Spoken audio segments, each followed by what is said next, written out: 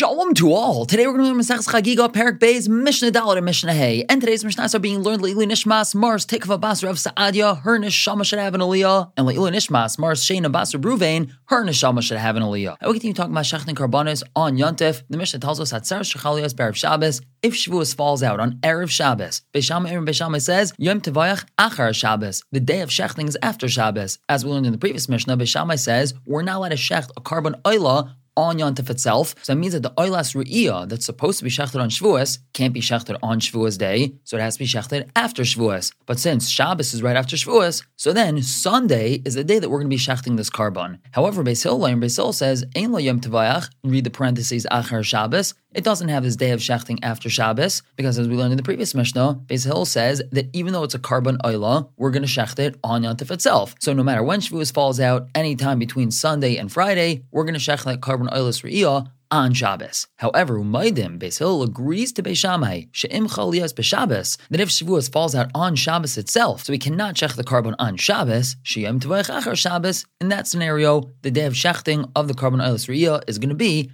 after Shabbos. Think about it, in this situation, that means there's going to be thousands, probably tens or even hundreds of thousands of Yidden coming to the Beis HaMikdash after Shabbos to shech their karbanos. And in a way, it kind of feels like Yontif. However, the Mishnah tells us there's a number of things we have to do to ensure that people don't think that it's Yontif. Number one, v'ein kohen gadol mislabish bekelav. This Sunday that everyone's going to be bringing their karbanos, the kohen gadol does not wear his special clothing. This means that when he's walking to and from his house and he's out and about, he doesn't wear his Yontif clothing. He just wears regular clothing. We don't want people to think it's Yontif. And furthermore, umutarn behespedu v'tainis. It's permitted to give eulogies for people that have passed away on this Sunday, and one's allowed to fast on this Sunday as well, which is something that's not allowed to be done on Yontif. And why is it that we have to be so careful to make sure that people don't think it's Yontif? Shaloi l'kayim divrei ha'omrim atzaras achar Shabbos. So it's not to be makayim what people say that Shavuos is after Shabbos. Now, what's this referring to? So there's two groups in Klal Yisrael, one called the Tzedukim and the other called the Baisusim. And they used to misinterpret the Torah in many different ways. And one of those ways is that they held that Shavuos is always on Sunday. And where do they get this from? Well, that's because regarding Sfiras Ha'omer, the Torah says,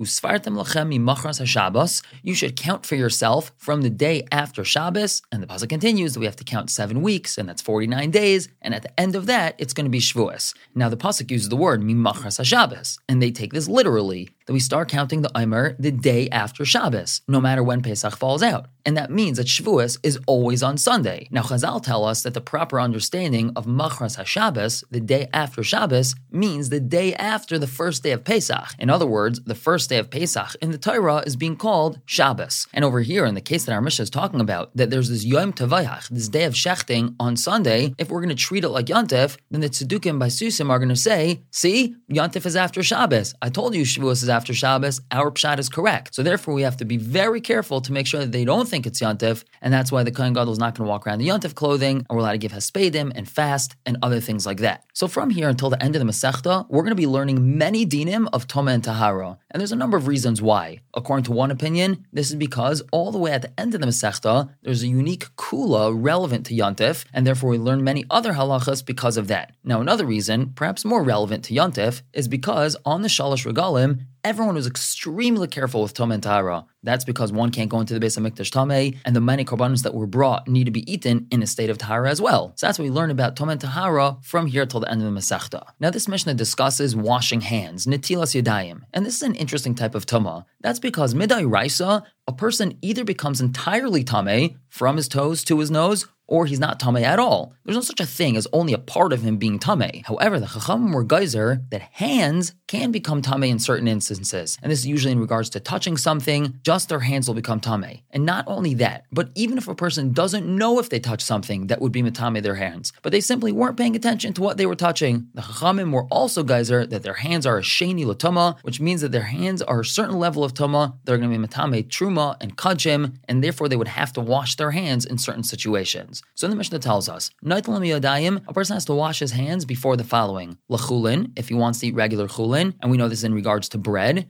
Ula Meiser, and when a person wants to deal with Meiser Sheni, they have to wash their hands. Bela Truma, and when they're dealing with Truma, they have to wash their hands beforehand. Ula Kodesh, and if a person is dealing with Kodshim, Matbilin, they have to dunk their hands in a mikvah. And that's because Kodshim has a higher level of Kedusha, so they have to make their hands even more tahar, if you will, and they can't just wash them, they have to put them in the mikvah. Lastly, the Mishnah tells us, Ula Chatas, when a person is dealing with the waters of the Chatas, and this is referring to the waters that had the ashes of the paraduma mixed in it, and this was sprinkled on a person who was Tameh Mace. So im nitmu yadav, if the person's hands became tameh, in this case nitma gufai, his entire body has become tameh, and he would have to immerse his entire body in the mikvah. We're going to stop here for the day and pick up tomorrow with Mishnah Vav and Zayin, continuing to talk about different levels of Toma and Tara. For now, everyone should have a wonderful day.